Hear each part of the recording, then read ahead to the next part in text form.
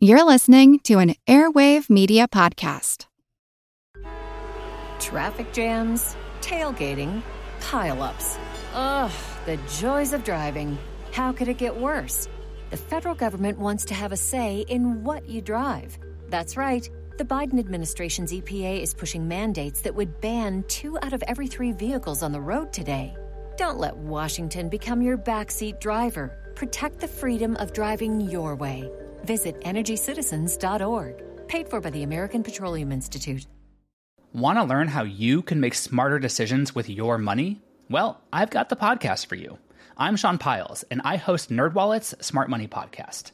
Our show features our team of nerds, personal finance experts in credit cards, banking, investing, and more. And they'll help you make the most of your money while cutting through the clutter and misinformation in today's world of personal finance. You'll get clarity on strategies to help you build your wealth, invest wisely, shop for financial products, and plan for major life events. Listen to NerdWallet's Smart Money Podcast wherever you get your podcasts. Hello everyone and welcome to History of the Second World War. This episode is the first interview for the podcast, but certainly not the last. Last week I released the Warspite special, and when I did all the normal social media stuff. When I posted on Twitter, Iain Ballantyne was tagged by one of my listeners. And for every series of episodes for the podcast or special episode, there is a foundational source. Sometimes it's the book I read first, sometimes it's the book I found to be the most useful, but there's always something that functions as kind of a baseline for all of my other research. For the Warspite special, that book was Mr. Ballantyne's Warspite. After a bit of back and forth on Twitter, we ended up arranging an interview that was done just this past Wednesday, and I wanted to get it out as soon as possible. I hope you enjoy our conversation. We discussed a few pieces of the podcast and some of the research that Mr. Ballantyne did for his book. If you would like to check out any of Mr. Ballantyne's books, you can find a link in the show notes or on the website at historyofthesecondworldwar.com/interviews. You can look forward to more interviews starting on Sunday, December 13th, at which point the Spanish Civil War interview series will begin.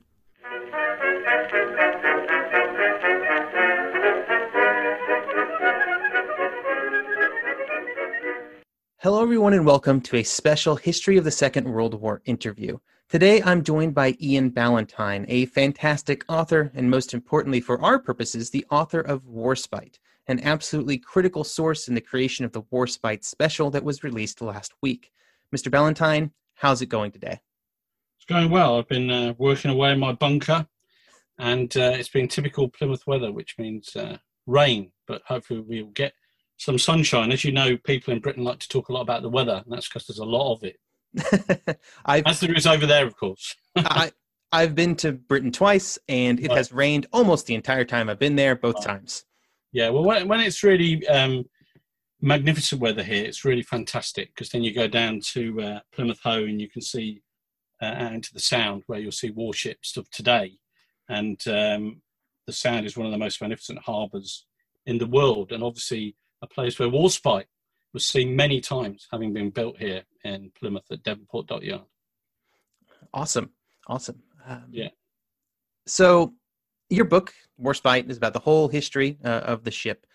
And if we look at some of the British battleships that were present at one of its most famous battles at Jutland, there are names that kind of evoke heroism: Conqueror, Centurion, Thunderer, Valiant, Revenge. There are names that reference great victories like Agincourt, St. Vincent. There are names that reference heroic mythical Greek heroes: Ajax, Orion, Bellerophon. Which brings me to my first question. What is a Warspite? Warspite is a name that embodies British defiance and bloody-mindedness in the face of the enemy, basically. And that's a characteristic of English, Scottish, Irish, Welsh people in general. But in terms of Warspite, the warship, then it's said that it's meant to embody contempt for the enemy, which would have been an expression of England's feelings towards Spain at the time of the First Warspite, which was in the late 16th century. And also, there's also a reference to spite, meaning woodpecker. So the idea was that the Warspite would peck at enemies' ships' hulls with her guns. And I must admit, a curious thing happened, if I can just digress for a second, when I was researching and writing Warspite in 1999. I lived in a place called Hemel Hempstead, which is up near London. And our garden used to be part of an orchard, and there were lots of trees, apple trees, in the garden. And as I was beginning the book, it was really weird because I heard the knock, knock, knock of a woodpecker. And so I looked out into the garden, and this is kind of strange, but it was a traditional European green woodpecker with the red head. And that was actually the unofficial badge of HMS Warspite, obviously to do with the spite, i.e. the woodpecker, symbol or meaning to the name. And so that was kind of freaky at the time I was starting the book, but it's a true story. I did see a woodpecker. I guess that's really interesting how a name like that can have meanings that kind of get lost as technology advances. Obviously, it made a lot of sense back when ships were made of wood, but maybe not so much later on. Yeah. I mean, there was one ship was called Thunderer, which was, I suppose, a great name for a wooden wall line of battleship doing a broadside, and I guess translated to the battleship Thunderer as well. And in the days that followed, in fact, the years that followed, Thunderer became the name of a shore establishment, because we have things called stone frigates in the UK, which are old warship names used for shore bases. And Thunderer was a naval engineering college actually here in Plymouth. So today you have HMS Nelson, which is the Portsmouth barracks and naval base, and that was, of course, a battleship of World War II. So the names still carry on. Interesting. I did not know that about the sort of the shore establishments taking on ship names. Yeah, that's true. Yeah, and HMS Drake is the one here in Devonport, and then used to have one up in Rosyth in Scotland called HMS Cochrane. But that Cochrane was named after a famous warrior of the Age of Sail, so that was why that name was picked, because he was also Scottish, so that made sense. So there's a variety of reasons why British warship names get historic meaning and also attached to people. And if you look at Jutland, you've got Valiant with Warspite in the 5th Battle Squadron, and also, of course, Barham or Barham. Barham was a first Sea Lord. Valiant is a name that embodies courage and tenacity. And then, of course, you also had Malaya, which was a ship named after part of the British Empire, which had been partly funded by the people of Malaya. So there's all sorts of things involved in these ship names in the Royal Navy. Yeah, it's a mixed bag, really, around where they're coming from. When we look at the time that the Warspite was laid down, the pace of British naval construction before the First World War is, I think, unbelievable. They're laying down multiple ships, multiple capital ships every year, entire classes. I think 6, is the most they sort of create in 1 year. So do we have any sense of what kind of the expected lifespan was of something like the Warspite was in those years? I suppose it depends on circumstances, how well built a warship was and what its fighting power was. Because if you look at the battle cruiser Tiger, which was laid down in 1912 and completed in 1914, a battle cruiser, light-skinned but capital-sized shaped and heavily armed. But as you said in your original podcast, the temptation was that a big ship with big guns would be used alongside tougher, more robust battleships, but would actually have only the armour of a very fast, huge cruiser. So Lion became obsolete during the war, and so she was completed in 1914, but then sent to the breakers yard after a bit of peace following the First World War 18 years later, whereas Warspite went on to serve for 30 years. But then there were other battleships which more rapidly became out of fashion and obsolete, and including Orion, which was completed in 1912, but by 1922 had been sent to the breakers because I guess, unlike Warspite, Orion was coal-powered. She didn't have 15-inch guns. She wasn't as robust, perhaps, in her construction. So Orion was discarded. And the Royal Navy is notorious, as a remark in my book at the end of the Warspite story, for being unsentimental. So there's no hanging on to warships that really are not going to be any good. Some do survive, and some did see action in World War II that shouldn't have, such as the Hood, perhaps, or the Renown and the Repulse. And they were battle cruisers that were remodeled, some extensively. And in the end, they weren't tough enough to go up against ships like the Bismarck. So the Royal Navy will keep a ship and look at a ship and say, what can we use this ship for? What use has it got? Gunpowder, protection, relative speed, and can we use it to hold the line against anybody? And in the Queen Elizabeth class, including Warspite, they were seen, as you said yourself, to be amazing products of foresight, of naval architecture, and actually construction. So hence she served on so long. But she was due to go out of service, but the Second World War, out of necessity, until the new King George V class battleships came in, kept Warspite in the front line. And as you said in your podcast, and I actually, of course, cover in my book, there was a radical rebuild, which meant that Warspite could conceivably fight other more modern ships. So you talk about that major refit in the mid-1930s. Yeah. So it's still, an older ship. So what were the kind of expectations for Warspite sort of as the Second World War began? How did the Admiralty think it compared to other ships that were out there? I think the Admiralty realised that this was a stopgap, which is why that was in reality more than just a refit. That was a rebuild, a major reconstruction. As you know, she had her guns improved with elevation, so she could shoot further, could lob a shell so much further than she could before. Her machinery was modernised as much as possible, and also the command and control tower was made into this hulking, great big, ugly tower of a thing, which was gas-proof. And they really are very ugly. Yeah. But the thing they remind me of, and HMS Rodney and HMS Nelson are the same, is like knights. So the hull is the horse, and this great big helmet of a tower is where the brain is. And so they were brutish looking and ugly, but I think they were designed to do the job.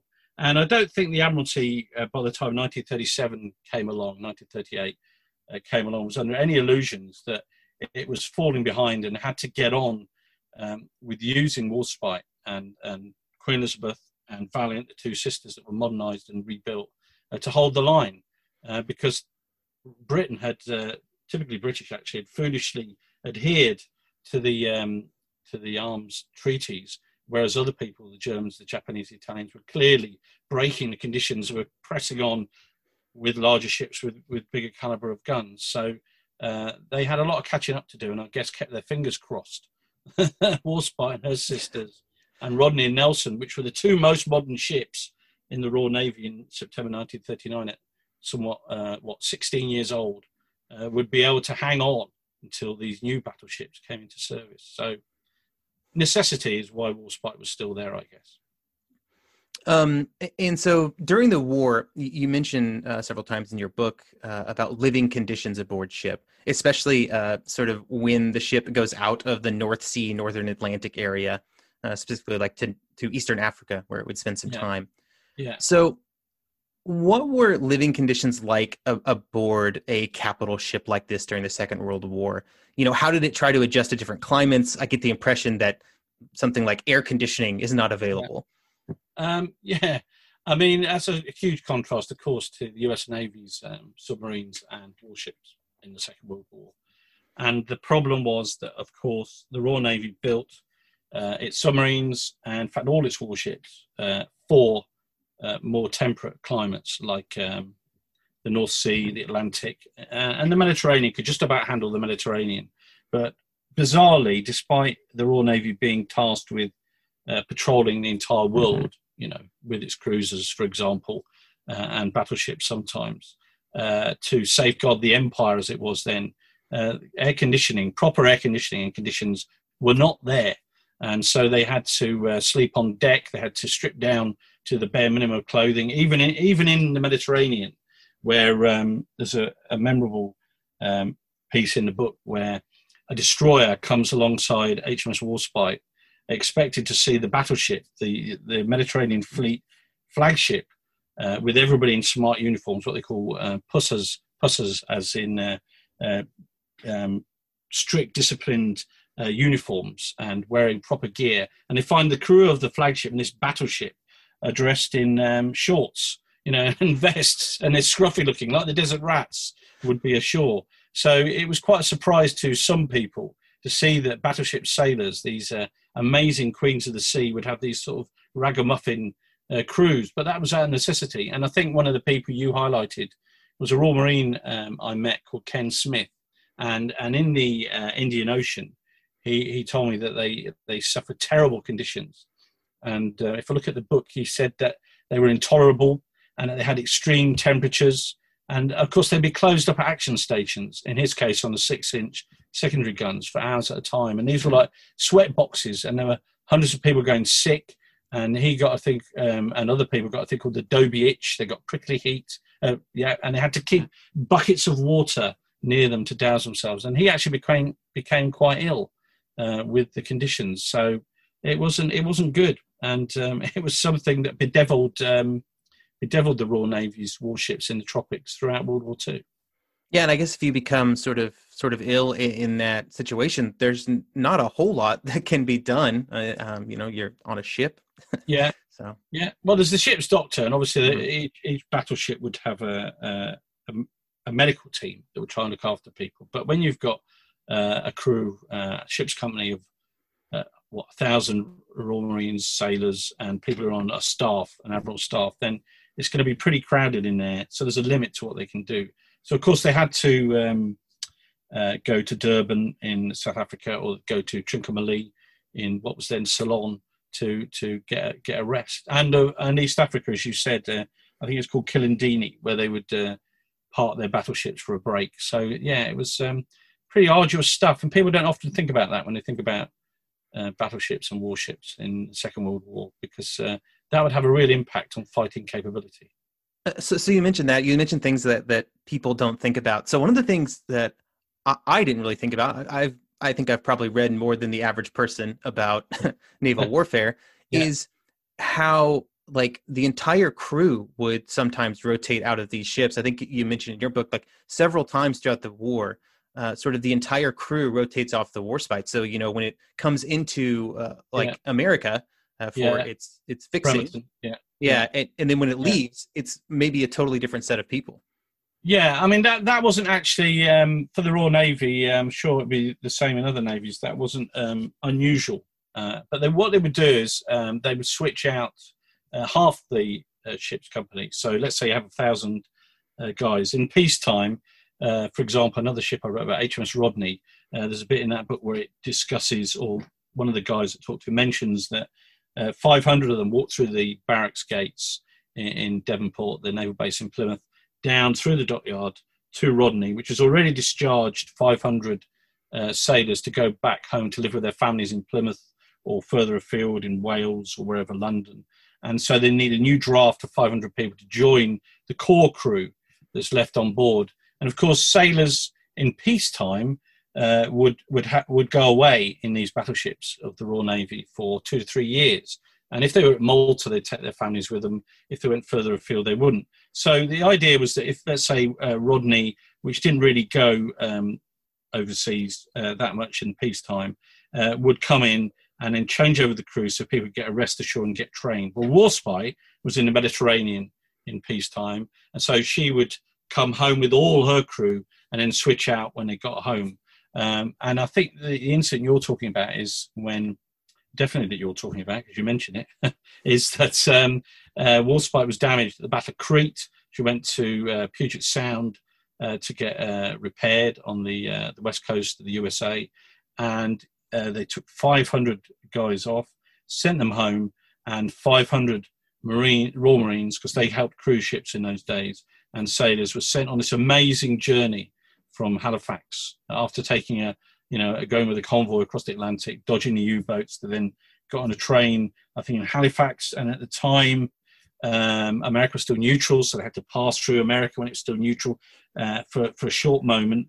I'm trying to recall the details. And then they went across Canada So they had these stops in Calgary and places like that, and some of them went missing when they went off drinking, and they had to go and round them up. So 500 young men, who were looking for, adventures, were taken across North America in these trains. And then, as you say, they were then put on board the Warspite, which had been already blooded with 500 people that had been to war. And here were these new guys coming in, and they were going to be expected to take that ship back out. Yeah, they got the safest adventure of the war after they got to Canada.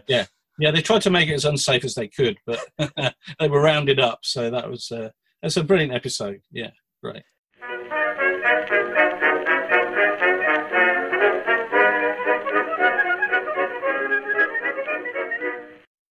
eBay Motors is here for the ride. Remember when you first saw the potential? And then through some elbow grease, fresh installs, and a whole lot of love, you transformed 100,000 miles and a body full of rust into a drive that's all your own?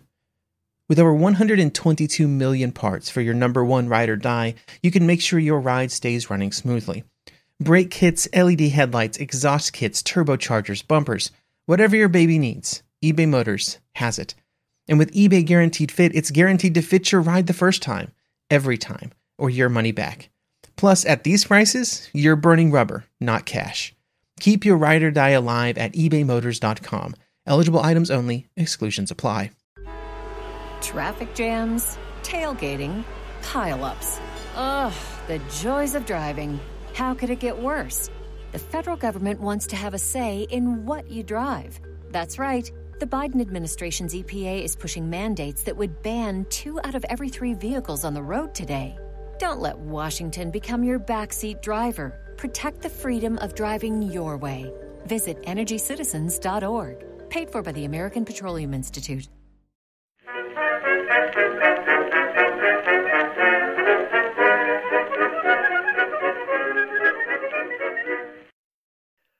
You've mentioned several times already, and there's a lot of it in your book. So you have a lot of these firsthand accounts from sailors.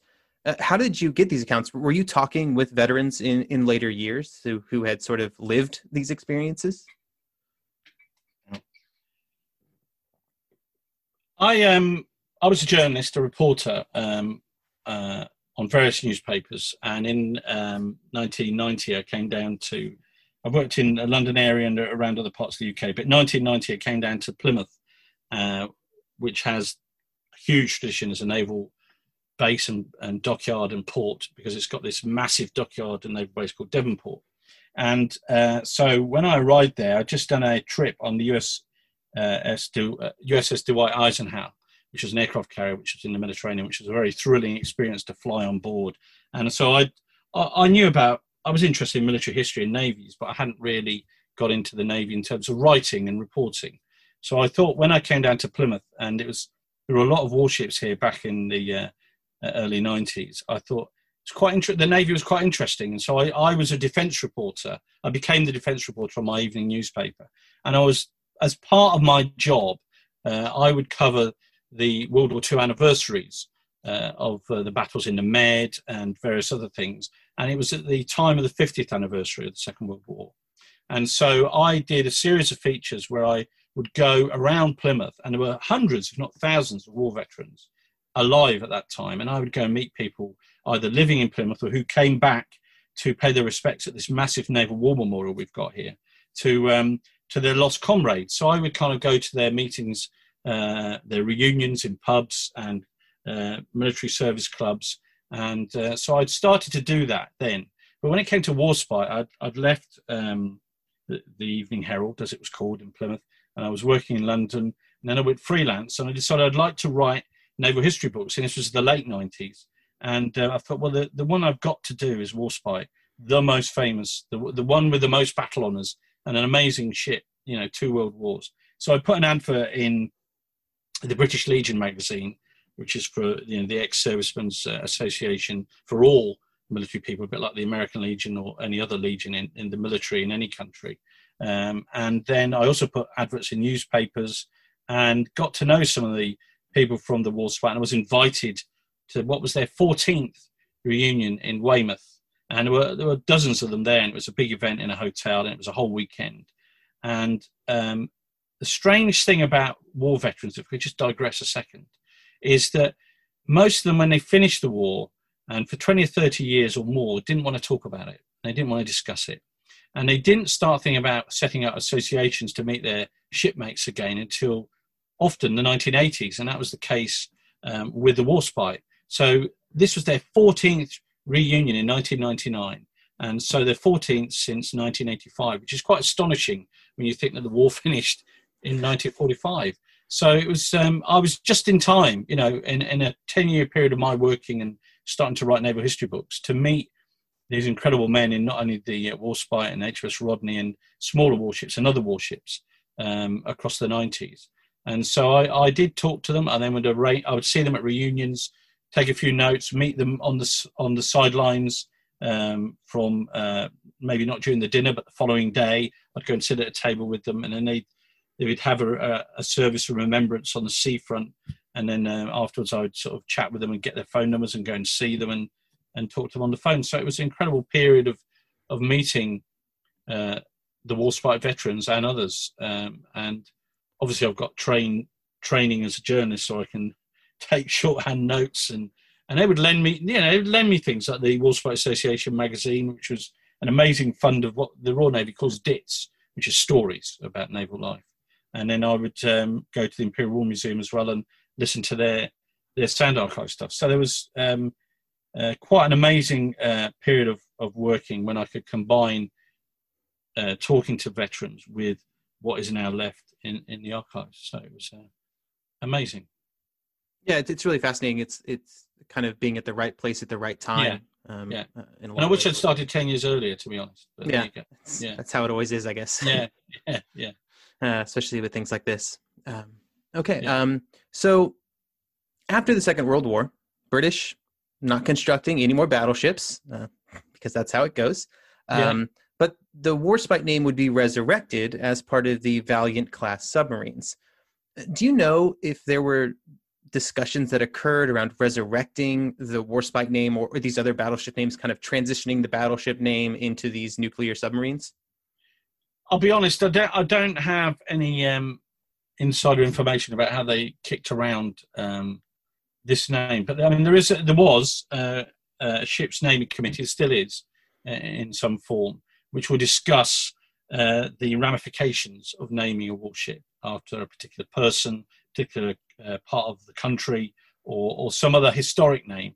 So it had to be top of the list that when the Royal Navy was building its first undersea battleships, which is hunter-killer or fleet submarines, what you call in the American Navy attack submarines, nuclear-powered attack submarines, in the early 1960s, that they would look at battleship names, because these were the new capital ships of the Cold War Navy. So Warspite, had such an amazing record, such a lucky ship, despite her many accidents and other episodes where she had things go wrong. So there was kind of a feeling that she was a lucky ship, a famous ship, a ship with an amazing fighting record, and a capital ship. So the third nuclear-powered fleet submarine, an SSN, as they're called as well, was Warspite. The first two were Dreadnought, which was a one-off, the first ever nuclear-powered hunter-killer submarine in the Royal Navy. And then Valiant was the second, and Warspite was the third. And then you've got other names after that were equally famous.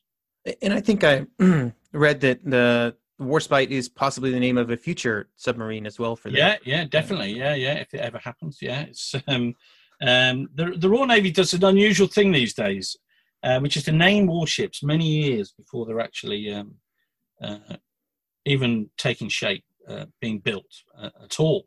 So one of the things that they did about 10 years ago, because I now run a naval magazine, Warships IFR magazine, and I have interviewed quite a few First Sea Lords and people like that. And one First Sea Lord, Alan West, about 13, 14 years ago, when I was interviewing him in London, said that they decided to name the first of the new strike carriers, Queen Elizabeth, and the second, Prince of Wales, two very famous battleship names as well, particularly Prince of Wales, Queen Elizabeth also. Queen Elizabeth being a sister of Warspite.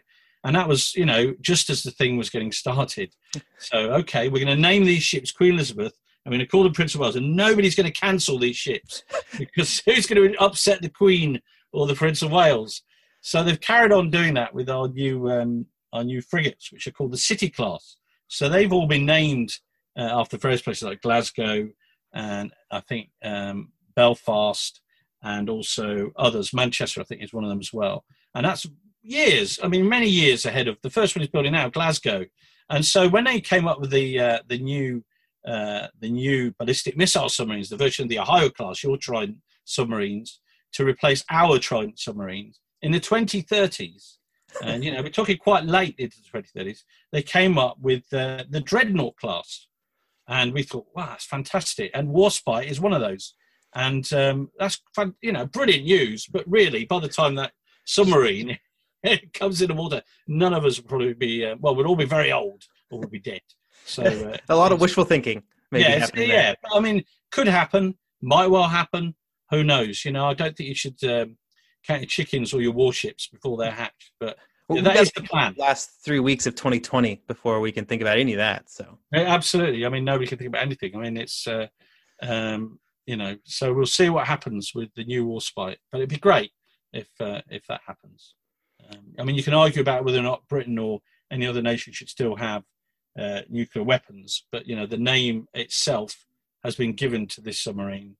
So in terms of the name living on, I guess that's it. And of course, the job of the new Warspite, if the new Warspite ever happens, will be very sedate, because the whole point of a ballistic missile submarine is to stay out of the way and stay hidden and not do anything during its entire life. Because what you want from a nuclear-powered submarine as compared to a battleship is you want it to never do anything. Yeah, never be seen. I wrote about Warspite, the attack submarine, in another book. I'm plugging another book here, Hunter Killers, which tells the story of... I can't get away from Warspite. But certainly the new Warspite will hopefully never be seen and never do anything at all in anger. Uh-huh. Yeah. So you mentioned sort of the things built up around the Warspite legacy, and I know that you're involved in the Warspite Association. So can you discuss a little bit about the association and sort of its goals?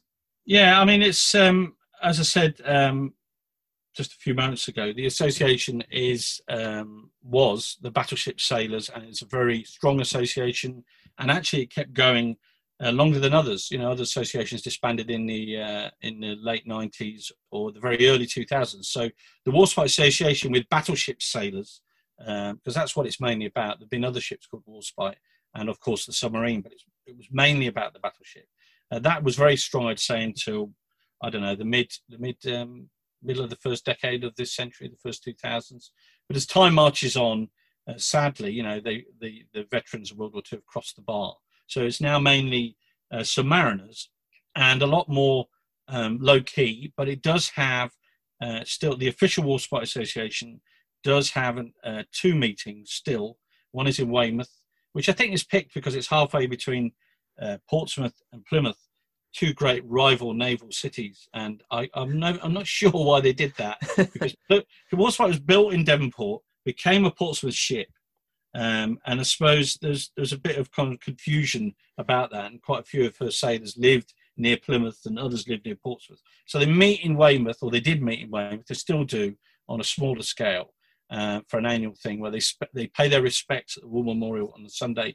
But then the big one, in terms of remembering the end of Warspite's life and part of her legacy, is again, fairly informal, but involves local people as well as associate members of the association like me and the descendants of people that were in the battleship and the submariners, is down at Marazion, which is a small town in Cornwall, near to St. Michael's Mount.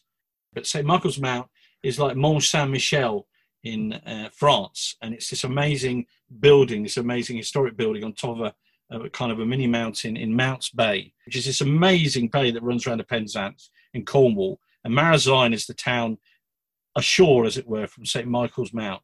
And the reason, I'm getting very convoluted here, but the reason they have an annual meeting at Marazion is because, as you noted in your earlier podcast, Warspite, on the way to the breakers, broke free of the tugs, ran aground at a place called Prussia Cove, stayed there for a while, but was then towed round to the beach at St. Michael's Mount, where she was broken up over a period of a number of years, and the bits carted away for melting down and turning into razor blades. So that is actually the last resting place of Warspite, and there's still bits of her boilers in the sand there, and there are bits of her wooden panelling from the wardroom and all sorts of bits in the local community, decorating pubs and things. So Marazion is this place that people go in a pilgrimage in the autumn to salute Warspite, and there's a kind of memorial stone on the beach at Marazion. So I hope that wasn't too confusing.